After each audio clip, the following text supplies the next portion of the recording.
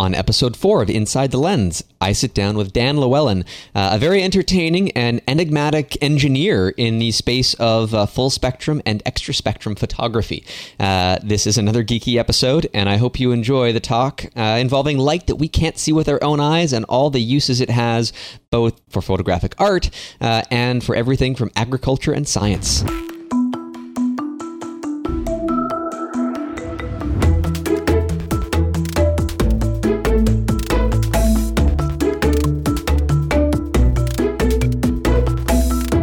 I'm here with Dan Llewellyn. Dan, I've been a fan of yours, even though you didn't know it for a little while. Your labyrinth of a website in the past has always entertained me because it's got a wealth of really useful but very obscure knowledge about photography outside of the visual spectrum. And I've dabbled in that quite a bit. And it's great to have you on the podcast. And this conversation is going to be one of the geekiest and funnest that I've had, and we've had some pretty geeky ones before you. So I hope you're up to the challenge. Sure. Well, thanks for having me. And I should probably explain that I started this business in around 1997 in my basement, and it grew from something I was doing at night to a full-time job. And now we have a commercial building in Carlstadt, New Jersey, where we operate out of. And the website also has grown over the years. And it's been one of those sorts of things where we started off on an old Microsoft front page platform, and information was added and new products were created. So it ended up being kind of a mishmash of information just because it had grown to so many hundreds of pages over the years, and it was hard to figure out how to categorize everything. How do you present all the information? You know, for instance, do you have one heading that says infrared products, and then you have infrared cameras, and then you have infrared inks and infrared filters, or do you have a section that says cameras, and then under that you have infrared cameras and monochrome cameras or whatever? So we recently went through a major site redesign that should be a little bit better, but it's a lot of work maintaining all the information that's there and figuring out how to present it. The philosophy of the website is that it's 95% content and maybe 5% sales. So it's part of the sales process is giving people information so that they can understand what you're doing and then make an educated decision about what to purchase. Right. So then the interesting thing then is, and we skipped over it. What is it that you do, Dan? That's hard to explain. It's basically working with light in many different forms, and it can be we take cameras apart and modify them to see different spectral ranges. We have special inks and phosphors and dyes and filters, light sources. One of the interesting things about light is that, or just about electromagnetic energy really, is that everything is both absorbing and emitting energy at various frequencies. And when you start looking at how something absorbs and emits energy, you can learn a lot about it. So, you know, you might be looking at skin and trying to detect skin cancer, or you might be looking at the sun and you're trying to look at the hydrogen H-alpha line, or you might be looking in the UV and you're looking for something else. So there's just so many different things you can do with light that it's hard to put a handle on it. Well, I mean, both scientifically and for photographic art. I mean, these two kind of run in tandem. And I know that a lot of people get cameras converted to infrared photography because it offers I call it almost like a view into a parallel universe, because everything is the same but slightly different, because a different frequency of light will interact with different objects in a way that is not expected in the visible spectrum. And then, sure. And so this is a very easy way for us to just kind of step outside of our own reality and see the world in an entirely different way. It is the way the world is. It's just not the way that we normally see it. Right, right. Well, when you get into, say, infrared photography, the infrared wavelengths are longer and they get less scattered by dust and haze, so you can see further. Like if you're doing, say, landscape photography, it's going to be a sharper image than in the visible. But if you're, but there are also other aspects, like when you look at, say, vegetation, the trees will look white because they're reflecting infrared energy, because the longer infrared wavelengths don't have enough energy to support photosynthesis. Well, and it's important to think here too that it's not that a green leaf turns into a white leaf in infrared. Any leaf color, so like if you've got a purple maple tree, for example, it will still reflect a lot of infrared light and appear white in infrared. It's not like one thing translates into another. It's a completely separate idea. And as you were just explaining, and sorry for cutting you off, that the infrared light can't be used for photosynthesis, and thereby it's simply just reflected. Almost all of it ends up being reflected. Right. There's a what they call the red edge, which is at 680 nanometers, where the chlorophyll becomes highly reflective. And the plant is also absorbing blue light and red light. It reflects some green, which is why we see the plants as green. And when the plant is healthy, it reflects the infrared light the strongest. And as the plant gets stressed, it doesn't reflect it as much. So one of the areas of research that actually came out from World War II, when the U.S. military was trying to detect where tanks and things were camouflaged versus real vegetation, is they made an infrared film that could see blue light, or it saw blue light, green light, and red light, but in the infrared, the blue crystals could see infrared light. So they put on a filter that blocked off visible blue, and they would capture a infrared band, and they used red as the plant absorption band. And then they could look at whether something was really vegetation or not. And then in the 1970s, it was used by NASA to do remote sensing from space, where they're categorizing different areas of the Earth. And one of the areas that's grown a lot for us the last number of years is that some of the cameras I make are designed for vegetation remote sensing. So I have a camera, say, that doesn't see visible blue. It sees green, red, and then it sees infrared in the blue channel. Or we also make a camera that sees visible blue, visible green, doesn't see visible red, and then sees infrared in the red channel. And these kinds of cameras are being increasingly used for precision agriculture and sensing the health of crops, optimizing fertilization use, estimating biomass. So there's just, it kind of goes back to my point that there's just so many different things you can do with these, with cameras and light, once you know what you need to look for. Well, exactly. And it's funny because we don't think, as the audience of the show is, sort of a geeky photographer when it comes down to it, we don't think of photography being used in all of these different ways that help agriculture and science.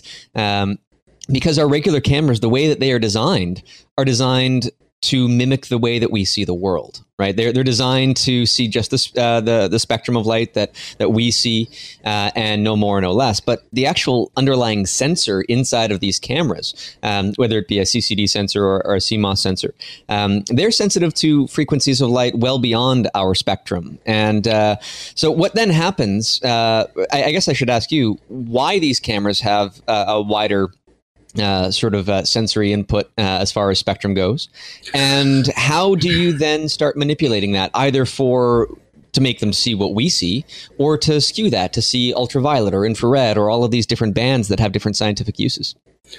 Well, the sensors start off with a silicon photodiode, whether it's a CMOS or a CCD sensor.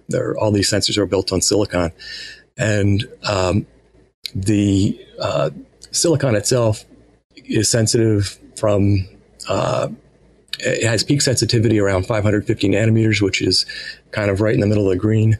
And then it goes down to the UV to about 300 nanometers or so. And to the infrared, it goes to about 1100 nanometers.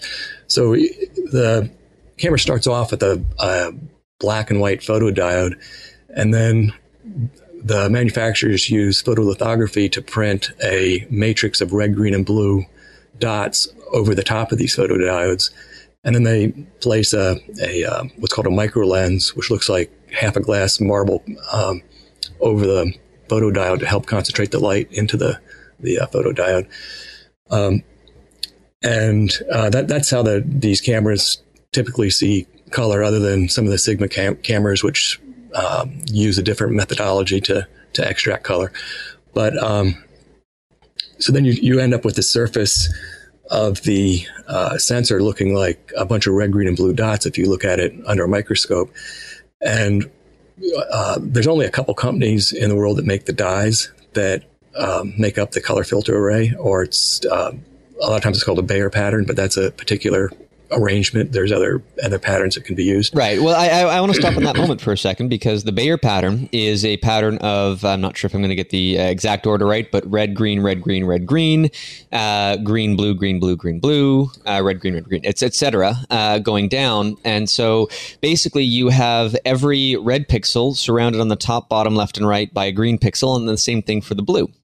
And the reason for that, my understanding, is partly because the green is sort of right in the middle of the spectrum, and so that can work both in terms of sort of a luminance versus chrominance kind of factor there. So the green would maintain the highest level of detail, but also because human vision has greater acuity within the green spectrum as well. Is that right? Yeah, that's correct. It's the Bayer pattern is typically 2 green pixels and then one red and one blue if you make a square out of them. The thinking is that the human eye is most sensitive to green, so that was why they use the most green pixels. And our eyes are more sensitive to luminance than we are to chrominance. So it works out well with the silicon sensor also having a peak sensitivity around 550 nanometers. So now, why do these sensors, were they intentionally engineered to detect all the way from 300 nanometers to 1100? Was it a fluke? Was it like, okay, well, it does this and now we have to limit it down to the useful range? I'm not sure. That's the response of the silicon itself. And I would guess that it has something to do with they were looking for a material that had some kind of similar response to the human eye, and silicon worked. One of the interesting things about the color dyes, though, is that they open and close in their respective color bands, but they also open up back in the infrared. So all of the cameras have to have something called an IR cut filter, or an ICF, to block off where the color channels open up in the infrared. And the red channel is the most open. It stays open from the red, visible red, right through to the limit of the silicon sensitivity. But the blue and green open up around 800 nanometers. And from an electrical and optical point, the dyes are completely transparent from 800 nanometers up. So when we modify a camera, what we're typically doing is removing the IR cut filter and then replacing it with some other sort of filter or some other kind of optical window to change how the camera sees light. So this is why, like, if you were to have that IR cut filter removed and allow just the full transmission of infrared light, and then you replace it with a filter that has a cutoff around 720 nanometers. This is a very common frequency cutoff for color infrared work, right? Because you'll have the sort of the magic, if you will, of those glowing trees and usually darker skies and water, but you still have a little bit of that extra color information coming in from the differences between the red being fully accessible and then the blue and the green. They eventually become open at 800, but you have a narrow window where you can start to play with different false colors, right? Right. The most common infrared conversion is a 17 IR only conversion, where we use a 715 nanometer long pass filter, and it's also a nice point because, or it's a nice filter to use because At 715 nanometers, if you're out in outdoor sunlight, the camera sees about as much infrared light as a stock camera sees visible light. So your exposure and shutter times are going to be about the same. And also at 715 nanometers, you can do some creative color work by doing things like swapping the red and the blue channels, or so that you end up with these deep blue skies and white trees kind of thing. And then you can also play with how you mix the color channels together so you can create different sorts of effects. Another less common conversion is an 830 nanometer long pass filter. And that can be interesting because at that point, the red, green, and blue dyes are all equally open. So if you set a custom white balance to get your levels equalized, you're going to have about a 99% monochrome picture, but you lose 2 stops of exposure when you go up to 830 nanometers. But another thing that you gain is that you will typically end up with a much sharper picture than a 715 because the lens will have less chromatic aberration, and the reason for that is that most lenses are designed to focus visible light in a particular plane. So they'll use different optical elements so that the red, green, and blue light rays all hit the same spot. And what happens with most lenses is that as you go into the infrared, the focal plane keeps shifting on you. So if you narrow down the bandwidth that the lens is seeing, which is what you're doing when you go to an 830 nanometer conversion, then you end up with a sharper image because you have less of that chromatic aberration and more of the light's focusing where it should. But you also give up, like I said, 2 stops of exposure and the ability to do any creative color work. So then this is interesting because let's say at 830 nanometers, you lose that and you don't have the color work. Sure. Would the image, regardless of the total amount of light collected, let's say we can do a different exposure, would the image look different if the cutoff was 900 nanometers, 1,000, 1,100? I know that you sell filters for some of these different frequencies. And so what would an infrared photograph look like between, say, an 830 nanometer versus a 1,000 nanometer filter correcting for the exposure? Well, as you go into the longer and longer wavelengths, then the light rays get less scattered by things like dust and haze. So if you were, say, doing a landscape or shooting a mountain kind of far away, as you went from 715 to 780 or 830, 850 to 1,000, the picture is going to get clearer because or sharper because the rays are getting less scattered. So you're going to be able to penetrate further through that smoke and haze. Also, the skies get darker, the clouds get whiter. So the infrared effect becomes more extreme. And one thing I should mention is that, say you get a 715 nanometer IR only camera conversion, that doesn't preclude you from putting an 830 nanometer filter or 1,000 nanometer filter on your lens, because you can always go longer, but you can't go shorter. Right. So you can do it. The drawback, though, is that once you put that infrared filter on your lens, you can't see through your lens anymore.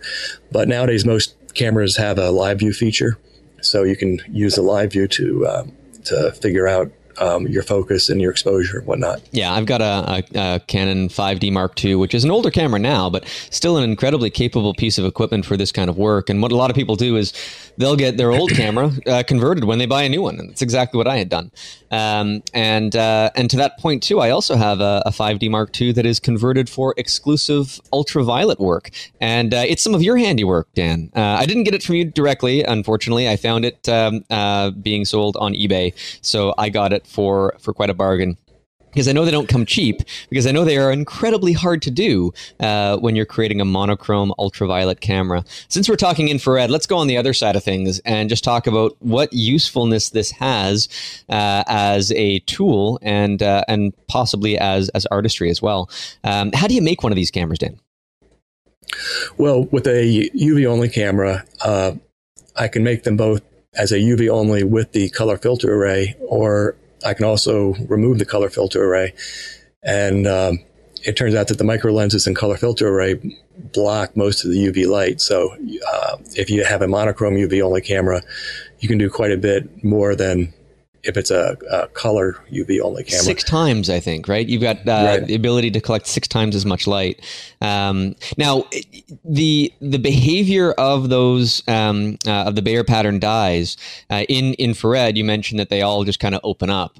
Is there a similar behavior in ultraviolet that, let's say you wanted to make a color ultraviolet image, and let's say you had the ability to, collect more light, or you crank up your ISO or whatever. Is there a similar magic to color UV work, or is it just better off to play around with monochrome? Well, the monochrome cameras will certainly make your life a lot easier. There are some differences in the how the color dyes open up in the UV, but it's a tough thing to work with because the camera has such low UV sensitivity and such high IR sensitivity that it's really easy to, especially if you're taking pictures outside, it's really easy to have a picture that you think is UV and it's really 50% infrared or something, because you could just have 1% IR light leakage and it's going to be like 50% of your image from a UV camera standpoint. Yeah, and we were talking that we need like a series of different filters that I don't even know if you can build them into the camera sensor. They've got to be put on the front of the lens. One that lets through pretty much all with fairly high transmission ultraviolet light, and then another one that cancels out the infrared on the opposite end in order to get you a relatively clean ultraviolet image. And I'm sure that there's still even some small percentage of infrared that sneaks through that as well. Right. Well, we have UV filters that are just ionically colored glass, and then we have UV filters that are the ionically colored glass plus vapor deposition coatings to block off the infrared transmission. It turns out that for some odd reason, almost all UV glass has an infrared transmission, and the point is usually at twice whatever its peak UV transmission is. But anyhow, even with the coatings to try to block off the infrared, there's usually still a tiny bit of infrared that leaks through even a coated filter. So the filters are, you can add them onto each other. So for a UV picture out in sunlight, we typically recommend that somebody uses both our 330C filter, and we have another filter that's a VP1, which is it's an additional IR blocking filter. Yeah, and it was funny too, because I was looking at the spectral charts of these different filters, and I think that it would be kind of fun to even just play around with that BP1 filter, because it has just chunks of frequency missing. It has of the spectrum missing rather, and it has the infrared mostly gone, but it has the ultraviolet. I think that might mimic kind of the way an insect might see the world, right? Because they see some of the visible spectrum and they see some of the ultraviolet spectrum at the same time. And that's why, certain flowers will have patterns in them that are invisible to us. But if you were to capture them with an ultraviolet camera, you could see those patterns. Dandelions are one that's common in just about everybody's backyard, that, it has like a bullseye pattern, like a dark center in the middle of a dandelion. And they're fun little things to explore. You never know how the world is going to look differently in these different spectrums. Right. Well, and it's interesting that some animals have they have other color receptors that we don't have. So there's we see red, green, and blue, but there's animals that see some of the UV. There's animals that can see some thermal energy, like snakes. There's some animals that have other color receptors, and I'm sure there's a reason why they have them. But it's interesting that other animals can actually see the world differently than the way we see it. Yeah, and so aside from playing around with invisible patterns in flowers, what is the use of an ultraviolet camera? Well, it's from just a person who's taking interesting pictures point of view, the UV camera is a UV picture is going to be a lot more detailed and gritty because of the shorter wavelength. So you can pick up these like little tiny details. The pictures almost end up looking like some of these black and white Depression era photographs that you sometimes see. But and the opposite is true in the infrared, that everything in the infrared, because of the longer wavelengths, ends up looking softer. And so if you take like a picture of somebody's face in the infrared, they'll probably look 10 years younger. If you take a picture of their face in the UV, they'll probably look 10 years older. Yeah, well, and so in UV, people's faces, I mean, you can, from a dermatologist perspective, you can identify certain skin disorders in ultraviolet light, right? Right. You can, you can see certain disorders, but you can also see skin damage that isn't visible or isn't that visible to the human eye. One of my customers made a video that went viral on YouTube a couple of years ago. I think he has something like 17 million hits on it, and it's called "How the Sun Sees You." And it basically he set up a UV monochrome camera and a visible camera at a park in New York City, and let people look at their faces in UV and in the infrared, and then see what their faces look like with sunscreen applied. And it's pretty remarkable when you start looking at people's faces and you see the various skin damage that's happened. But that's one of the uses of UV. They also use it in forensics because you could see things like skin bruises in UV better than you would see in visible light. And then there's just a variety of scientific applications where you want to capture something in the UV. Now, it's interesting too. If we look at the ultraviolet, the infrared, I mean, if somebody wanted to point their camera at the night sky and capture something in these other spectrums, is it worthwhile in any of those? Are you going to get anything interesting or useful, or is it better just to stick with what we can see and sort of crank the gain up a little bit? Well,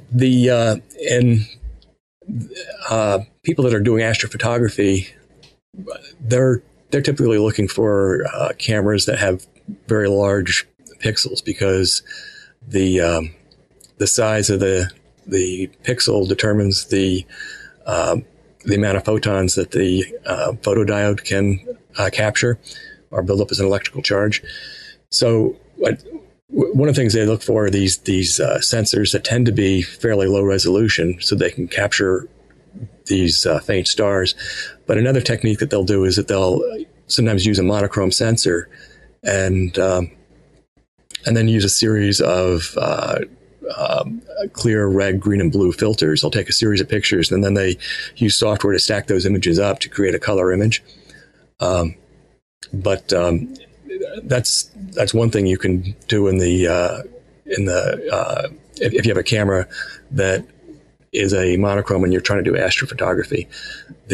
Although I also have a customer who sent me some really fascinating pictures where he took pictures of the sun in ultraviolet, and he took it at 3 different frequencies, and then he mapped those different frequencies into visible color channels, and you end up with this hyper detailed picture of the surface of the sun where you can see the sunspots and the flares, and it was all done in the ultraviolet.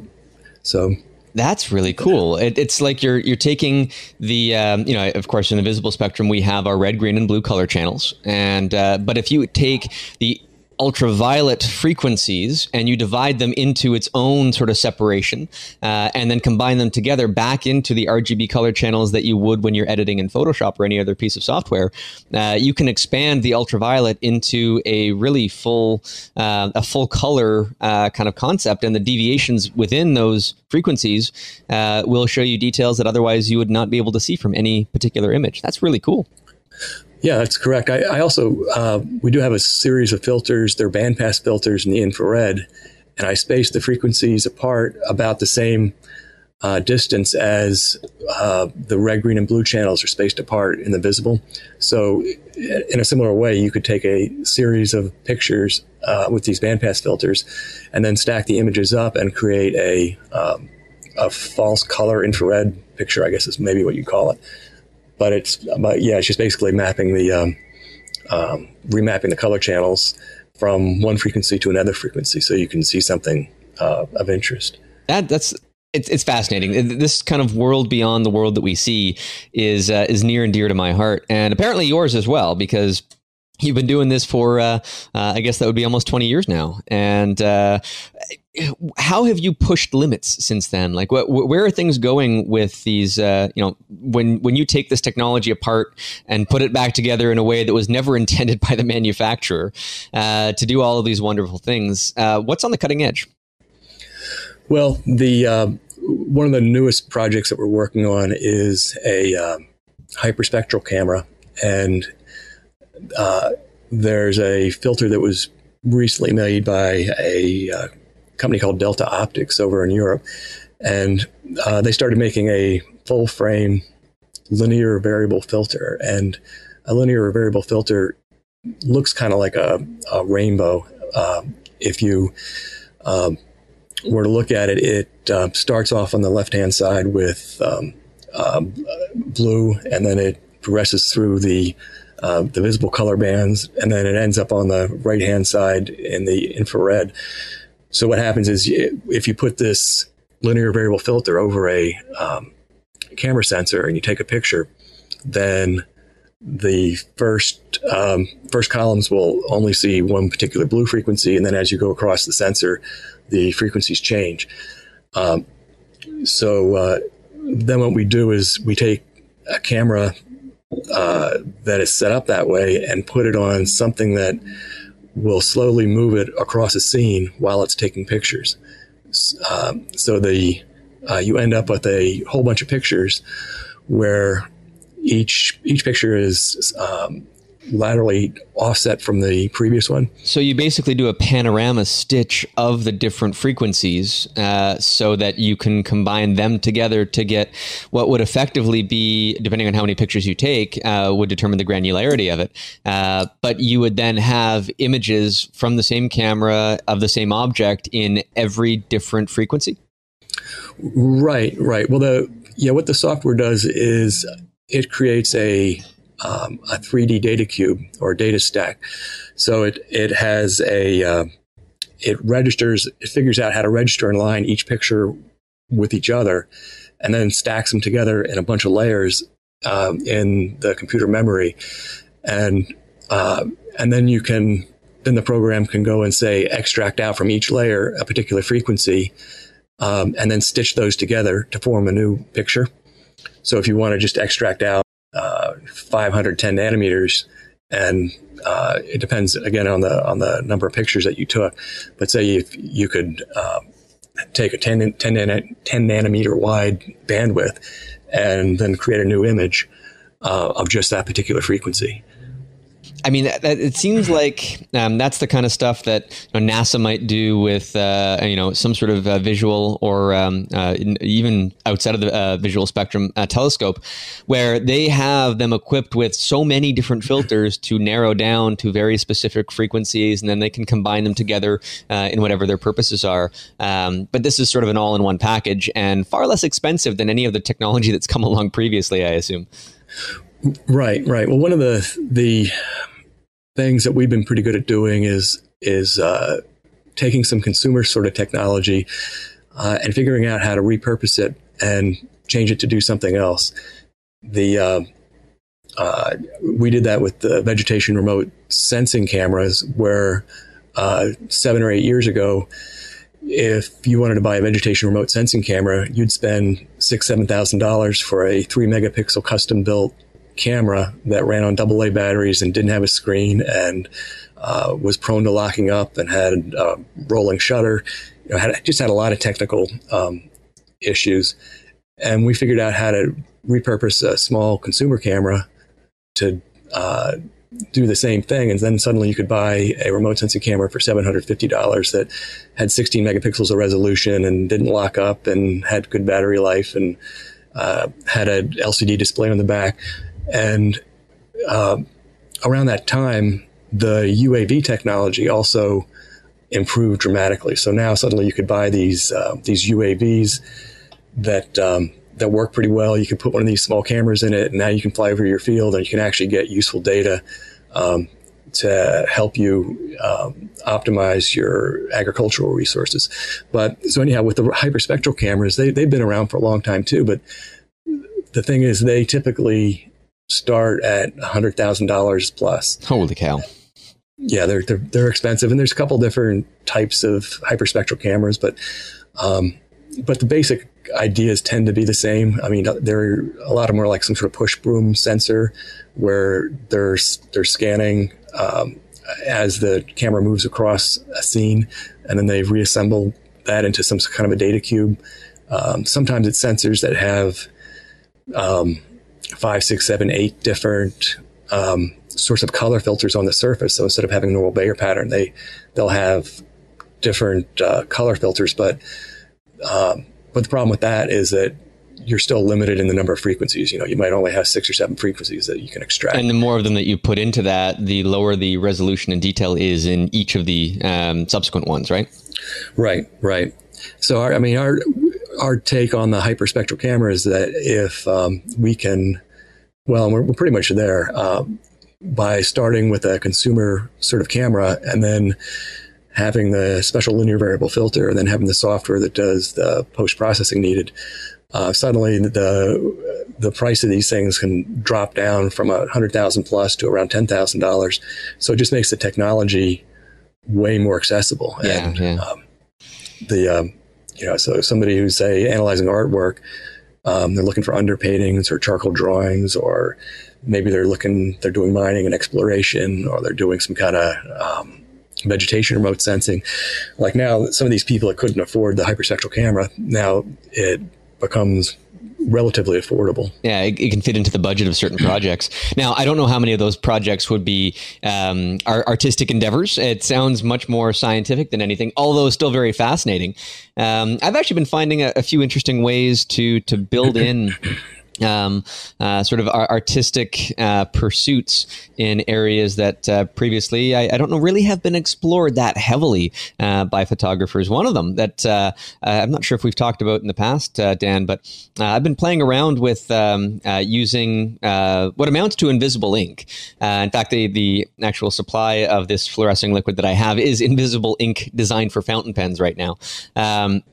Highlighter inks and other fluorescing liquids will also do the same. But the idea is that if I have a light source that emits only ultraviolet light, so that there's nothing in the visible spectrum that is being emitted, I'm using a band pass filter that does let infrared through for this, but that doesn't matter because the camera is not going to pick that up anyhow. And it hits this little droplet of liquid that then will fluoresce into the visible spectrum and will, if for the intents and purposes of the photograph, it looks like it is the light source. There's no other interaction with light except from within that. And it's been so much fun experimenting with this. In the wintertime, I built some of this liquid into a soap bubble mixture and made freezing soap bubbles that were glowing from within. And I've sprayed the stuff onto like dandelion seeds, and it's all these little glowing droplets. Dumb idea to do inside the house, by the way, because now in my studio, there's like invisible ink all over everything. If a team of forensic photographers go in there, they will think somebody's been murdered in my studio because everything just starts to glow.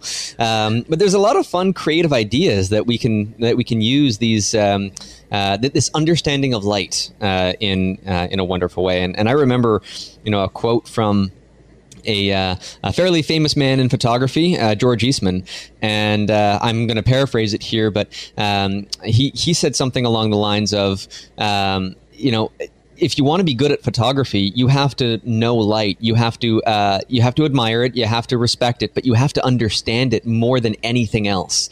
And the more understanding you have of light, then the better a photographer you're going to be. And that was true in his era. He probably said that over a century ago, when you were dealing with chemicals and more equations than photographers today ever have to. But that same knowledge pushes you into a new level of creativity today that other photographers may not even be able to explore because they don't even know it exists.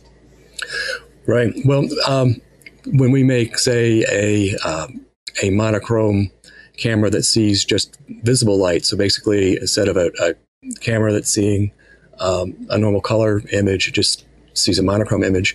One of the things I've found interesting is that it really forces you to think differently about what you're trying to take a picture of, because you have to think in terms of light and darkness rather than color. So it's a different style of thinking. And one of the things I should point out with, say, a monochrome camera that sees normal visible light is that you'll end up with a higher resolution image than you would with a color camera. I noticed that because my ultraviolet camera, it has more detail than before when I was using the same camera for visible light stuff. I was zooming in and I found an incredible difference in the quality of the finite resolution when you're really zooming in on the pixels. And I know there's only, I think, one company that's at least targeted towards photographers making a consumer product in that, and that's the Leica with their Leica monochrome cameras, which are very expensive and very niche. But there is a reason for that, is that if you make just that solid monochrome camera, you get far more detail. Right. Well, and actually from what I've heard with Leica and from some of my customers who are relatively knowledgeable, is that even at that high price, Leica still has struggles making money on that camera model because the volume is so low that it's just hard to make a manufacturing run. So like the camera manufacturers could very easily make a monochrome camera if they wanted to. They could just leave off the color filter array. But the problem is that they're making hundreds of thousands or millions of these sensors, and they can't afford to shut down the product line to make 1,000 cameras or something. Yeah. Well, actually, Canon has in the past, they made a version of the 20D and I think a version of the 60D that were geared towards astrophotographers, the 20DA and the 60DA. And assuming that the firmware in the camera and everything else is going to be identical, there is some small market for diverging the product line for specific uses. Have you used those cameras at all? Do you know what they do differently for them? Yeah, well, that's actually one of our camera conversions is a what we call an H-alpha conversion. And what's going on is that a lot of the stars that people are taking pictures of are hydrogen-based stars. And when if you look at an ionized gas, they have very specific spectral lines that they emit. And for hydrogen, one of those lines is I think it's 646 nanometers or so. And the typical camera IR cut filter is already down to maybe 20% transmission when it hits that H-alpha line. So if you're trying to take a picture of a star with a normal color camera, most of the energy from that, assuming it's a hydrogen star, is getting blocked by the camera's IR cut filter. So what they do is it's just basically a different IR cut filter where they've moved the IR cut up higher past the H-alpha line. There was years back when Kodak actually made some monochrome digital SLR cameras, but they had the same problem where it was just the volume was too low, and they made them for a few years and then stopped making them. And just to get back to that point on why things look sharper in monochrome, for a color camera, it'll take its sharpest image if it's taking a picture of a black and white test target. And the reason for that is that all of the pixels are either on or off. They're off if it's, say, the black line, and they're on when you have white, since the white is illuminating the red, green, and blue pixels. And then this goes back to the idea of having these separate pixels, because when if you see like the total number of pixels or photo sites, I guess is the technical term, on the camera sensor, that does not translate to the actual number of color pixels that we see in our final image, right? So if my camera has, say, like 22 million pixels, well, it might only have around 21 million effective pixels in the final image because of a process called demosaicing. I think that's where you're going, right? Well, yeah, demosaicing or debayering. But if you were to I actually have some examples of this on the website. If you were to take a color camera and you get a black and white test chart and then you illuminate that test chart with a blue LED, only 1 in 4 pixels are going to see that test chart at all, because the blue LEDs, it's a narrow spectrum light source. It's not going to trigger the green or the red channels. And out of every 4 pixels, only one of them is blue, because you have 2 green, 1 red, and 1 blue. So when you look at the resolution of that picture, then you'll see that it's dramatically lower than if you took that picture under a white light. So these color cameras are always going to have the highest performance in terms of being able to see things if it's taking a picture of something that's black and white. So the color cameras, they sacrifice the pixel density for the color information. That's right. Except for certain cameras like Sigma produces cameras with their Foveon sensors. And those are the color filter array is not kind of put out in an area, but it's rather stacked on top of the photo sites, right? Right. Yeah. With the Foveon sensors, interesting.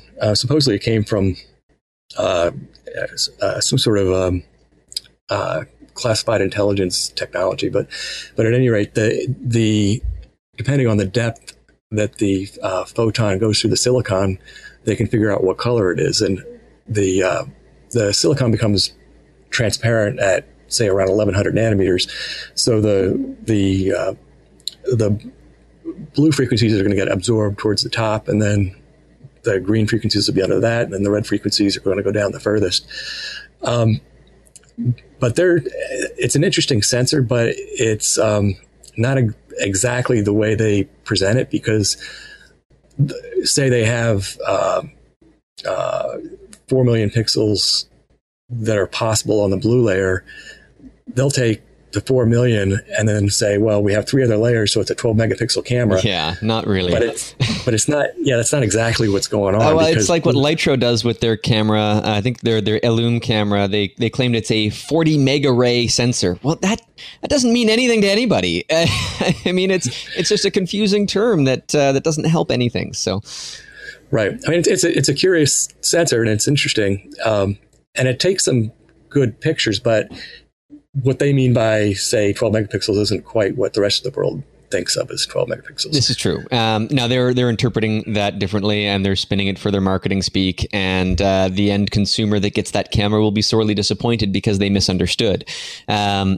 But at the same time, it's an interesting technology, and I wish that it had greater adoption with proper marketing. I think that it might be more effective than the current Bayer pattern approach that we see in most consumer cameras.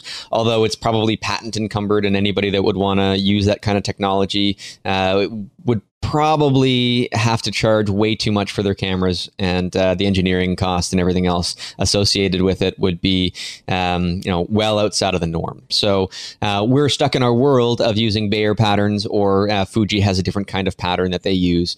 And I'm sure that there are a few others as well. And we modify and we twist that into whatever purposes we happen to find when we want to dive outside of the visible spectrum.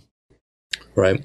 I think Sony made a sensor for a while that had 4 different colors. I think they added in yellow, but they I don't know that they. I thought that was on a line of TVs, actually. I don't know if that was in an actual image capturing device, but the Quattro line of televisions, they had that 4th pixel, that yellow pixel, and it didn't make any sense to me whatsoever, because in order for that to be useful, then the image capture device would have had to have recorded that sort of information, and then it would have had to have been processed through all of the data channels until it reaches the TV with a signal that also includes that as a separate input. And so having that 4th color inside of a TV with nothing in the chain before it, it was kind of weird. It's like when you see them advertising televisions that say, okay, well, should I buy this one that has 8 million colors or this one that has 11 million colors? Well, Dan, how many colors can the human eye actually see? Right, it sees 3. So, yeah. Well, I mean, it sees 3 colors, and then all the other colors that we see are just a mixture of how the red, green, and blue cones on our eyes and rods in our eyes are getting illuminated. So it's if you say look at a spectrometer where it can measure hundreds or thousands of different frequencies at the same time, our eyes are really just measuring 3 frequencies, and then we mix them together to create colors. Right, and the best that we could perceive is maybe a million, maybe 2 at the most, in most extreme situations. And beyond that, we can't see any differences between colors if we make a smoother gradient between them and compare them. It's immaterial to how we can see and enjoy the world around us. Well, but another point is that if you were to say take blue light and green light and in a certain proportion, and we'll see a teal color as our eyes sum up those 2 color channels, and then you were to take, say, a monochromator and you tune it to the same teal color, our eyes can't tell the difference between that teal single frequency color and the mixture of the red and blue. And that's the same way that our eyes are tricked when we see compact fluorescent bulbs that to our eyes appear white. But then if you actually look at the light source through a spectrometer, you'll see that half of the spectrum is missing. Right. Well, a typical, say, white LED, they actually start off with a blue LED chip or a dye that's emitting the light. And then they add a phosphor coating that is typically excited by the blue light and then emits in the red. So it's a mixture. Most white LEDs, if you look at the frequency spectrum, it's a mixture of blue light and red light, which is why most LEDs kind of have a blue tinge to them. And I do notice, like some of the higher end, like flashlight LEDs and things like that. I've done a few tests, and I noticed that they dip down a little bit in the blue. And I'm guessing that's because a lot of the light then gets excited away from that spectrum into the rest of the color spectrum to fill it in, right? Right. And one of the challenges they have, though, is that these phosphors have their own emission curve. So you can find a phosphor that gets excited by, say, 465 nanometer blue light, but it's not going to just then match up perfectly, emitting the right proportions of green and red light so that you get nice white light. It just doesn't work that way. So sometimes they'll combine multiple phosphors in the same LED, but it's still not going to be the smooth kind of light source that you would get, say, from an incandescent bulb. And this is fun because I didn't realize, I just put 2 puzzle pieces together in my head as we're having this conversation. I own an ultraviolet LED flashlight, which is a fun thing to have, to just go around and shine it on things to see what fluoresces. And one of the things that I pointed it at was just the household LED bulbs. And they would fluoresce orange from the ultraviolet light. And I couldn't figure out why until now. I'm just putting these puzzle pieces together because the actual LED inside is using the fluorescent capacity of whatever is surrounding it in order to produce a full spectrum light source, or at least close to it, as close as it can. Yeah, I hadn't noticed that, but yeah, my guess would be that you're exciting those phosphors that are designed to be excited by the blue light, but you're exciting it with a UV light, and then they're glowing in the reddish orangish kind of range, which is what the way these white LEDs are typically made. Also, one thing I should point out is that when you're dealing with UV LED flashlights, that there's a wide variety of frequencies and powers of these lights, and a lot of the lights that I've actually measured, UV lights, are mislabeled in terms of what their frequency is. I bought one on Amazon that was designed for detecting dog pee on your carpets, and it was blue more than anything else. And then the one that I have that I quite like is from a flashlight company called Nightcore. And they make one in their Chameleon series that has a dedicated UV light that's pretty good. Although it does spill out into the violet, that if I put one of my bandpass filters in front of, it will cut out the visible portion of that and let the ultraviolet through. But they're never a true sort of ultraviolet source. There's always something bleeding in the visible spectrum. Well, there's something, that is bleeding into the visible spectrum. But from a manufacturing standpoint, to make, say, a 405 nanometer LED is much cheaper than making a 395 nanometer or a 385 nanometer LED. So like a 405 nanometer LED, let's say it cost you 10 cents. It might cost you 50 cents to make a 395. And a lot of these LEDs come out of China, and there's a lot of cheating about what these lights are because they're trying to use a lower cost LED. So we once had an issue where we had some custom UV flashlights made for us, and they were supposed to be 395 nanometer lights. And when we got them in, I measured them, and they were 405 nanometers. So suddenly I had to go through and relabel everything. So just FYI. Another thing is that there are materials, say, that will fluoresce at 375 or 365 that won't fluoresce at 405 or 395. So you could get a UV LED light that's 395 and it may not fluoresce certain materials at all. Like we have some various organic dyes and phosphors and inorganic dyes and phosphors where you can see them at 365, but you can't see them at 385. Right. Well, and so my light source for playing around with ultraviolet for flash purposes, not flashlight, but an instantaneous light source, is a modified xenon flash where I've removed. Look, a xenon will emit light or electromagnetic radiation, for that matter, well beyond the visible spectrum, and it does emit a fair amount of ultraviolet. So, in order to prevent people from getting like sunburn in the back of their retinas when flashes are going off in their faces, there's a little blocking filter inside of every camera flash that stops ultraviolet light from being emitted, or it absorbs it or reflects it or whatever it does. And so if you take the flash apart and you remove that, then you basically get a full spectrum flash. And if you put a filter on the front of the flash now that will let only ultraviolet light through, then you can create an ultraviolet light source that kind of fills the entire ultraviolet spectrum. I don't necessarily need a very specific band like an LED would produce. And so that's what I've been currently using as light sources. Really cheap, like old Vivitar flashes for $30. Take them apart. You're not afraid to destroy them in the process. So. Well, with most of these external flashes, they also have plastic filters in the front of them, and that plastic does a pretty good job of blocking UV. There's not a lot of UV that gets through those things, and even with like a normal camera lens, they can only see UV down to about 365 nanometers, and below that, you need a special kind of quartz lens or some other specialty lens, but some of the UV flash bulbs also have UV blocking coatings on the bulb itself. Sometimes it's like a bulb within a bulb on some of these light sources where the outer bulb blocks the UV that's getting emitted by the inner bulb. But you can go and remove those plastic filters in the front of the flash and then get a fair bit of UV that comes out of it. There's an interesting photographic technique that's used in forensics where they use a UV flash and then they set the camera up to only see in the infrared.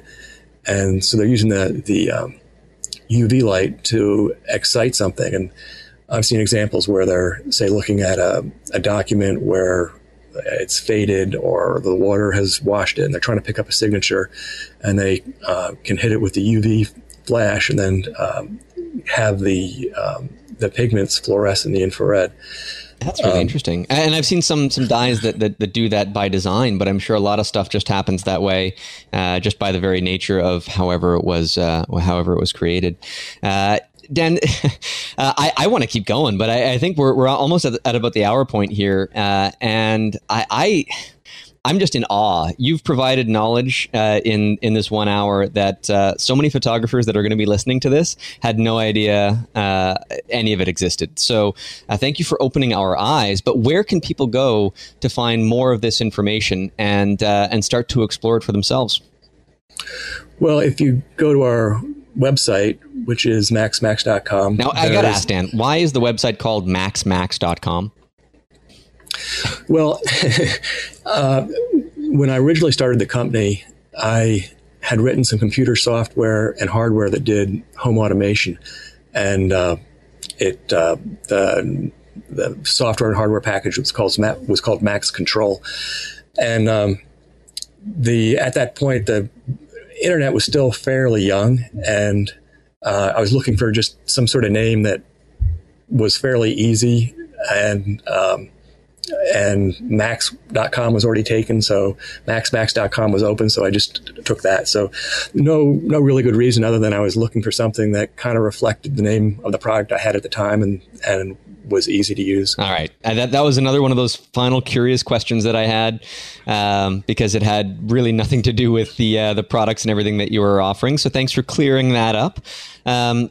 But you can find all sorts of interesting stuff on Dan's website regarding spectrum conversions for cameras, flash sources, filters if you want to explore anything. And I'll be placing in an order for some interesting filters from you there soon, Dan.